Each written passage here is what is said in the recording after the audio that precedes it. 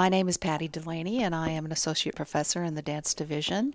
And it is my pleasure today to interview a dear friend of mine, Rhonda Blair, who is a professor in theater and a former chair in theater, who is very important not only in the acting portion of the program, but also in the theoretical side of the program. So it's a multifaceted approach that Dr. Blair takes to education. So Rhonda, just so thrilled to be here with such a good friend and a chance to look back at your career and your training and your life here at SMU. So just to kick things off, if you were going to talk about your youth as an Air Force brat, what are 3 words you'd use to describe that childhood? Oh gosh, well, peripatetic was the first word that came to mind when I was thinking about this. And then, interestingly, maybe for some folks, rural blue collar, and then church-centered, and those were all roots for the path that I've ended up taking, kind of stumbling my way through. So. Well, and that traveling, of course, those influences remain strong in your decision-making processes over time. But how did that childhood get you to the University of Nevada? Oh, gosh. Well, part of it was traveling all over the place. Basically, I went to 4 elementary schools, 2 junior high schools, but 7th and 9th grade at one and 8th grade at the other, and then 3 different high schools, starting in Northwest Florida, then Central Manitoba, where we were living while my dad was in Da Nang in the late 60s doing weapons maintenance on planes, and then my last year at Rancho Senior High School in North Las Vegas. And my dad, I think I'm answering your question, and my dad retired from the service in 1969 after 20 years, and they weren't sure if they were going to settle in Nashville or in Detroit because we had family in both of those places. So I thought, well, I have a $600 scholarship to UNLV that I can use anywhere. So I'll just stay at UNLV for a year and then transfer either in my dreams to Vanderbilt or the University of Michigan. And by the time I got done with my first year, I was settled. I just wanted to stay. So that's how I ended up at UNLV. And you got a BA there in acting and directing? Well, a BA in theater. Just a basic theater bachelor's degree. And so then you decided to go on and get a master's at the University of Kansas. Well, I wanted to be an actress. I wanted to be in movies, and I wanted to do Ibsen and Chekhov and Shaw. And so I went the week after I graduated to the day, I flew to New York City, not knowing anybody, but having the name of my mentor's friend who was working at Lincoln Center in, I think, booking. And he found me a full-time job for a printer typographer and a roommate. And so as I was getting to the end of a year in New York City, and I'd been making the rounds and doing off Broadway and studying at the HB studio, I realized I needed more training, and I didn't want to audition for commercials and soap operas, which is where most of the jobs were. I wanted to do Ibsen and Chekhov and Shaw. So I realized I needed more training, and this was in the early mid-'70s. I wanted to head to the regional theater circuit, which at that time were doing major seasons of classical and significant new plays. And I got the recommendation from my mentor, well, try Kansas. And so I got into Kansas thinking, well, I'll spend a year and a half there, get the degree, and try to land a job at one of the regional theaters. And they gave me a little teaching assignment in my second semester, an improv class for random students at KU. And I realized I liked teaching. And I also realized, and because they started giving me, so I got that income, and then I got fellowships and assistantships and grants, and I thought, I want the regular income. And that came from this knock-around working class background that I had as the daughter of an enlisted man. And I thought, well, and I was also getting to do Ibsen and Chekhov and Shaw. And so I thought, well, this is a pretty good gig where I have the stability, the potential for stability of an academic path while continuing to do work in the theater as an actor or director that is meaningful to me. And so, and I've just benefited throughout my life through serendipities and timing. I was able in 1980, when I still had not finished my dissertation, to get 2 tenure-track job offers at significant institutions, the University of Kentucky and the University of Cincinnati, and I took the UK one and ended up there.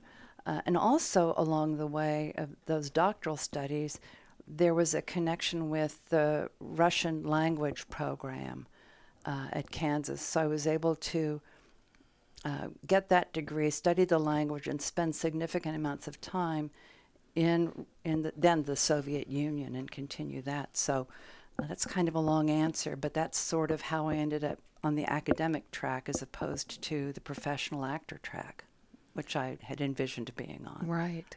And so once you got your PhD, what was your next teaching job after because you got your at Kansas, right? Well, yeah. So I was all but dissertation when I got the University of Kentucky job, and I finished that I think about a year after I had landed at UK, and then I was approached by a colleague, a playwright colleague, about an opening at Hampshire College on the faculty. And I was feeling a little, Kentucky was a great place to start. I wanted something a little more adventurous, and I was approached about this job at Hampshire College, which is in Amherst, Massachusetts, which would get me to the Northeast, which would get me close to New York. And it was also, and it remains, an innovative school. It was about allowing students to craft their own degree programs within limited requirements. And that allowed me to engage in interdisciplinarity with my fellow colleagues from across the campus. It was small. There were maybe 100 faculty and 1,100 students. And to travel to Boston and New York to see theater. And so that was a wonderful place to be. But because it was a new school founded in 1970 as part of a consortium, there wasn't any endowment to speak of. There was limited money for salaries. And so after about a decade, I want to be sure I get the Hampshire thing right. It gave me this rich interdisciplinary experience and exposure to theater that I hadn't had before that generally. But I thought, I want to secure my retirement. I'm a single woman, and I'm looking at being a poor old lady, and that doesn't sound like fun, right? And I was also living in Northampton, Massachusetts, which is a wonderful town, but the pickings are kind of slim if you're a straight woman. I loved it. It was great. And I also wanted to work with students who were more focused on theater, because Hampshire students generally wanted to explore a lot of different things and wanted to be free to craft their own path.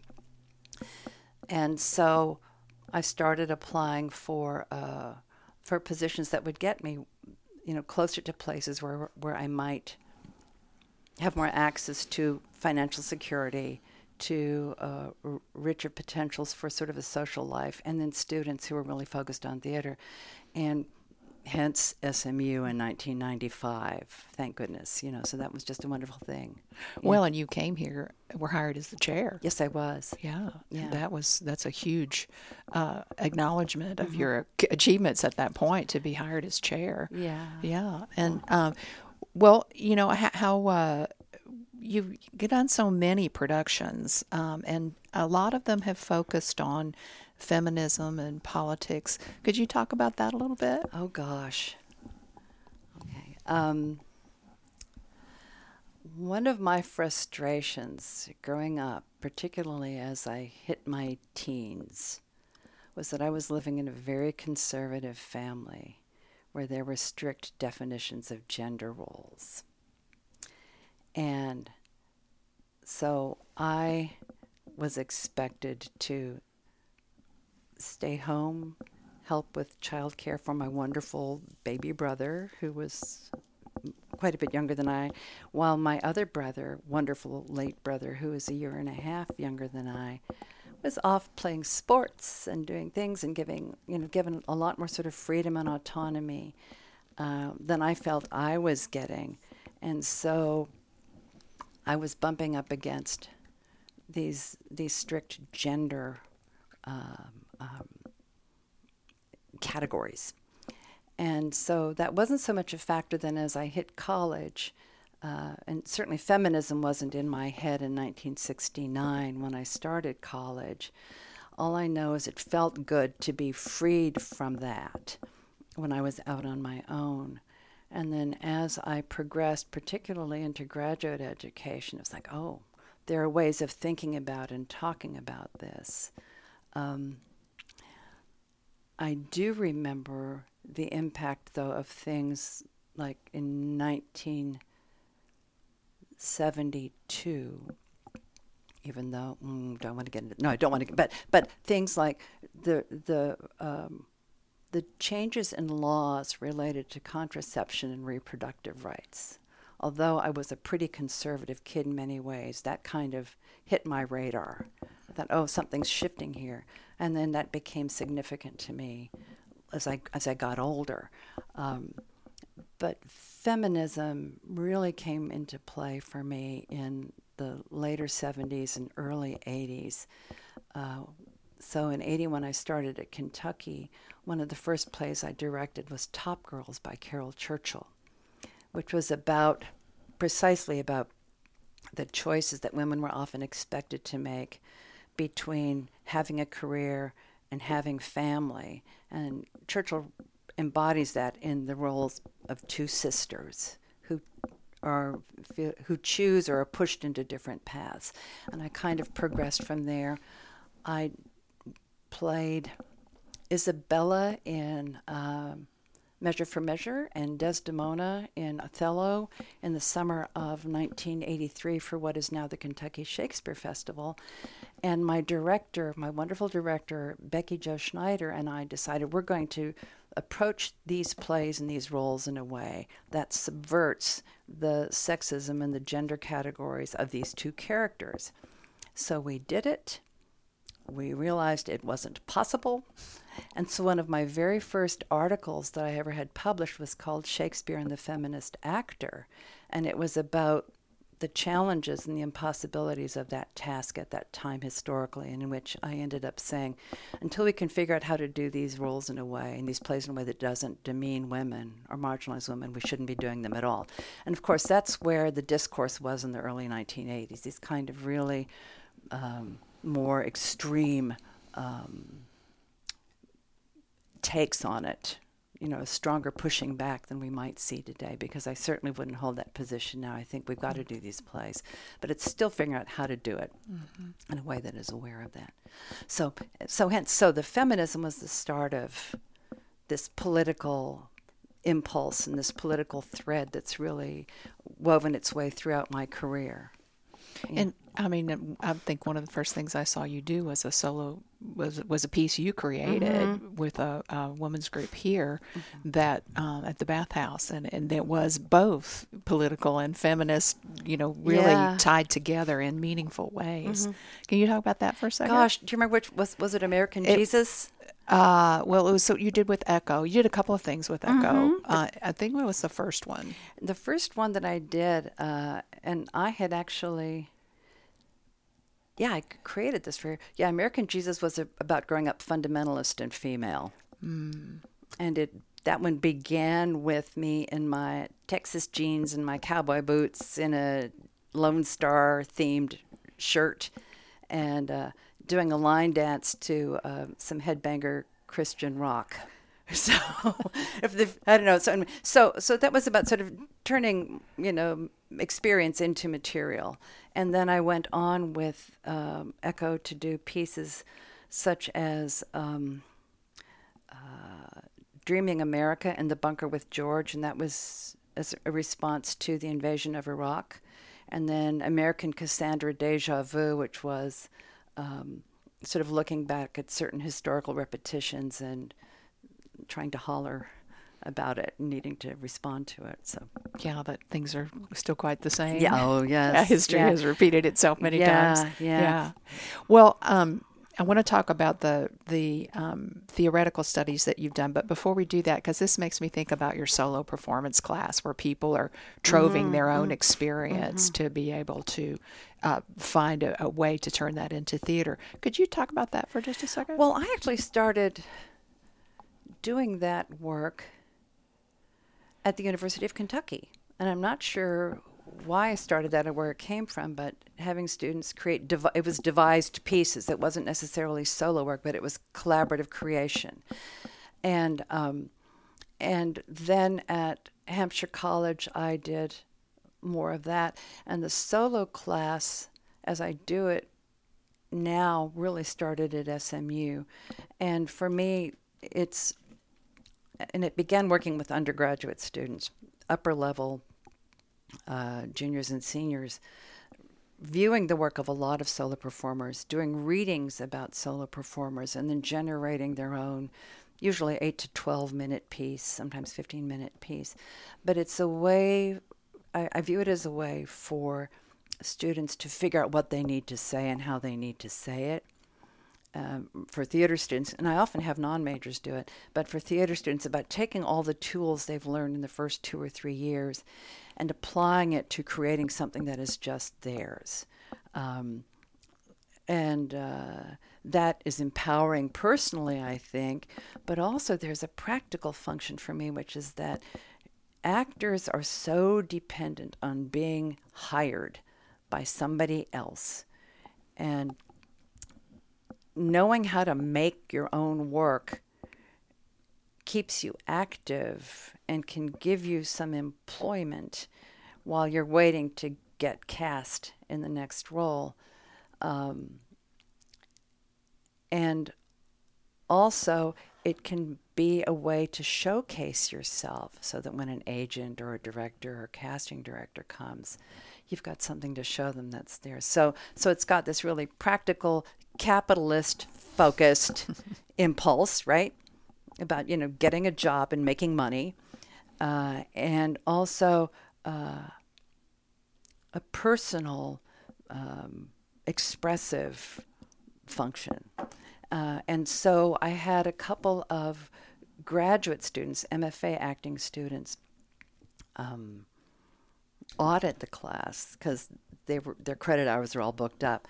And shortly after a couple of these students did their work, the acting faculty, and actually I'm not on the acting faculty, I'm theater studies. I want to be clear about that.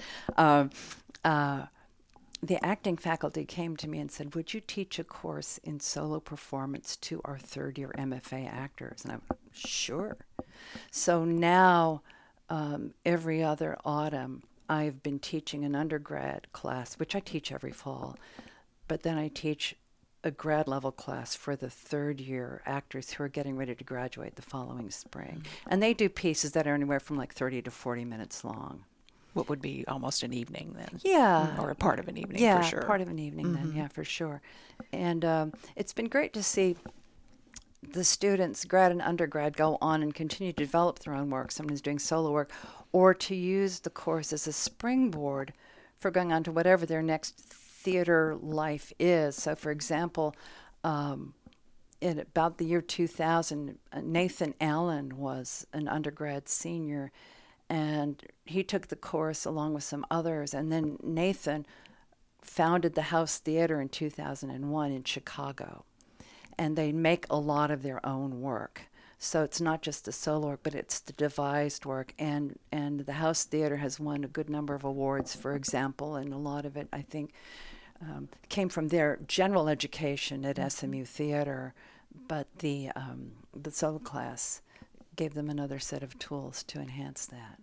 Well, and I think, what's so important about that, it's honoring the individual's experience and emotional, creative, all those things, and focusing it, because that's, for young artists, a hard thing to do. They know what they're experiencing, but they don't always quite know how to say it. Right. So let's look for a minute now at this wonderful research that you've done and this writing presenting component. I just want to start by saying that you were recently honored as a distinguished scholar by the American Society for Theater Research, which is a huge honor. I mean, this is a major... it was the 2019 award. Yeah. The one they give every year. Yeah. And you know, certainly think that recognizes not, you know, your work over time.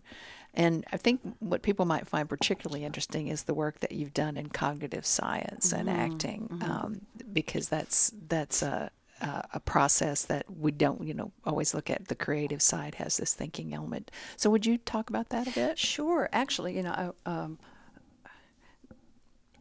there are people who have used the science of their time to try to think about, to talk about acting and audience reception and language, going back to Plato, who talked about the power of imitation to infect and change the audience, and therefore only the certain people, basically men of privilege, should be allowed to imitate, right?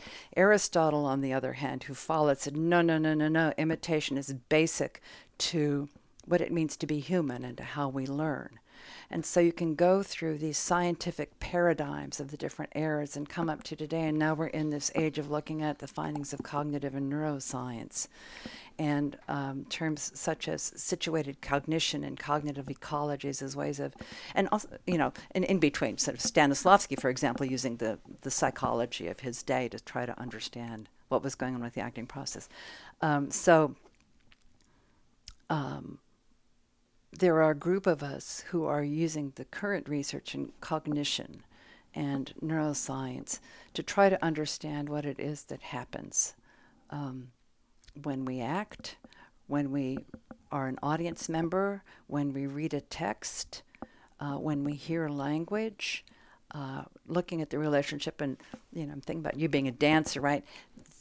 That the body is a site of cognition, of knowing, that it's not just centered in sort of this abstract mind or even sort of the material brain, but that cognition is, there's like a term for e-cognition. Cognition is embodied, it is in our body brain. It is embedded, which means we use,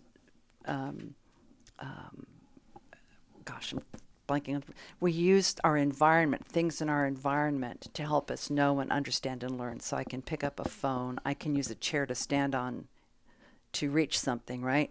It is extended into the people around us. So as I'm speaking and looking at you, part of what I am doing is taking in what I'm getting from you, and how you're responding is being affected by what I'm doing. And then cognition, and I love this one, the fourth E is enacted. In order to perceive, we have to act. So for me to see something, I have to focus my eyes, or I have to turn my head. And that's really fundamental for thinking about acting and theater and performance, because it's always about bodies and relationships. So I'm finding it really useful in that way. So we're moving forward with that. Yeah. Well, and you've been a keynote speaker at international conferences that partially about this and other it's things. It's all as well. about this. Yeah. That's always why I'm invited to talk about some aspect of cognition and performance. Yeah. Well, it's important. You know, it's really important for us because there's so many ways of perceiving, you know, and we're constantly doing it on all those levels. And I think for actors and performers of any kind, there has to be a real awareness of that. Yeah, it's, we tend to we're kind of taught to compartmentalize ourselves, like mind is over here, feeling is over there, your body is over here, that person is separate from you. I'm not connected. And there was a note that I made on one of these questions, these wonderful questions that we got. Well, if someone was going to make a theater production of my career up to this point, what would the title be? And one of the options I came up with was "It's All Connected." And so the cognitive science gives me ways of thinking about the work I'm doing, but also of working with students to say, look, don't separate this stuff. It's all part of an ecology. It's all part of a single organism, right? Yes. It's all coming from one organism. Yeah. Yeah. Yeah. Well, you are looking at. Well, let me go back and say, do you have a favorite production you've done here at SMU? I try, I really don't. There are many that I've loved. Because you've done so many wonderful things. Thanks. Talk about the last thing you did. Oh my God, The Cherry Orchard. Well, it was wonderful. Well, thank you. Yeah. And that's an important play. It's a really important, and Chekhov is my guy. Yeah. Chekhov is my guy. I mean, I'm half Ukrainian, hence my desire to do the Russian, which was as close as I could get. And Chekhov is my touchstone as a playwright. Well, Chekhov and Caryl Churchill. And I worked with a mixed cast of graduate and undergraduate actors, and it was my translation of the play. And it was a rich and wonderful experience, and also a fraught one, because we had one student who was going through some challenges at the time, but we got through it, and it was all good. And that makes me think of Peter Brook's production of The Cherry Orchard that I saw at BAM years ago in the early, maybe late 90s, early 80s, late 80s, late 80s. And Peter Brook is possibly, well, certainly one of the most responsible people for me setting out on the path that I set out on at a point when I was an undergraduate trying to decide between majoring in English or political science or theater. And so one of the great things they did at UNLV, and I think my mentor was responsible for this, Jerry Crawford, they organized a van. I don't think I had to pay for this. I don't think we had to pay for this, but they supported and made happen a trip driving from Vegas across the desert, over the mountains to LA, to the Mark Taper Forum, to see this would have been 1971 or 2, seeing Peter Brook's production of A Midsummer Night's Dream. Brook is inarguably one of the most important directors of the last 60 years. His production of Shakespeare's A Midsummer Night's Dream exploded every convention of how to do Shakespeare that had been set in place. And I remember sitting in nosebleed territory with my friends, coming to the end of Act 1, when Bottom and Titania get together, and there is huge alarums, there is confetti falling from the ceiling.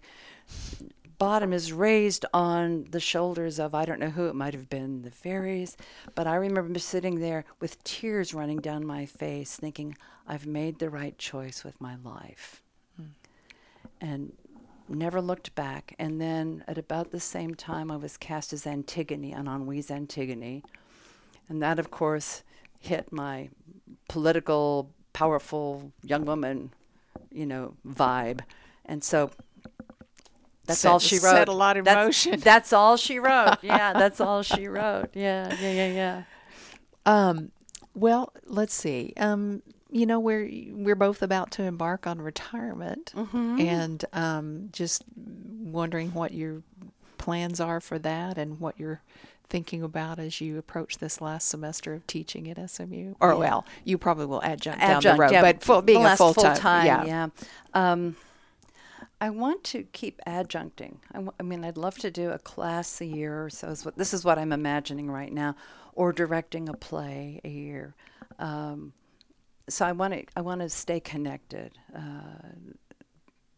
and staying around young people is really important. Staying in the classroom, continuing to. And for me, the classroom and the productions, rehearsals, those have been my labs.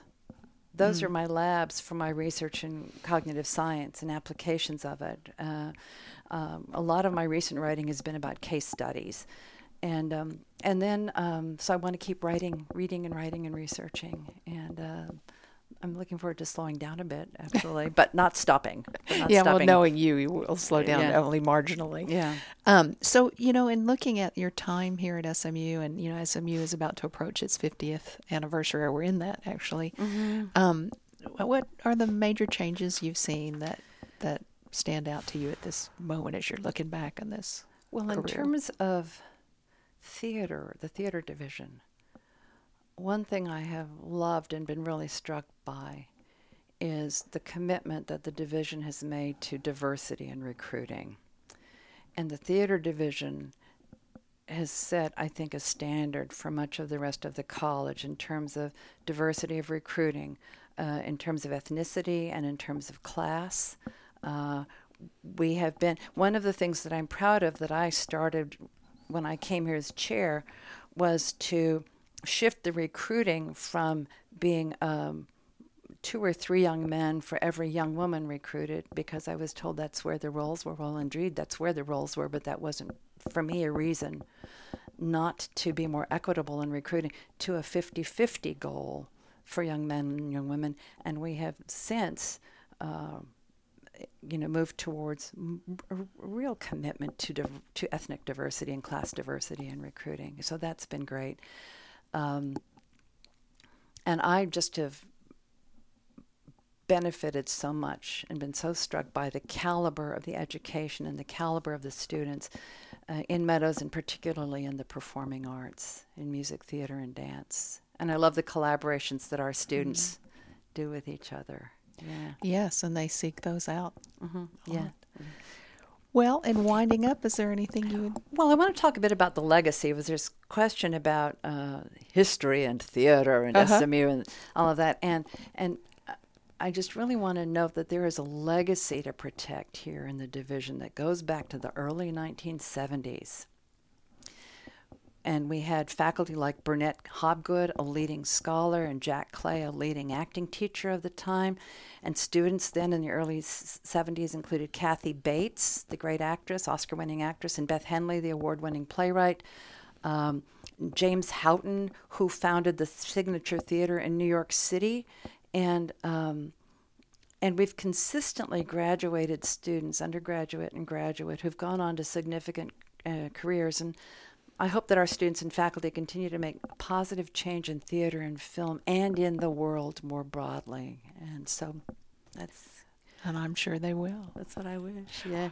Well, Rhonda, it's been lovely to hang out with you. I'm so glad you did this.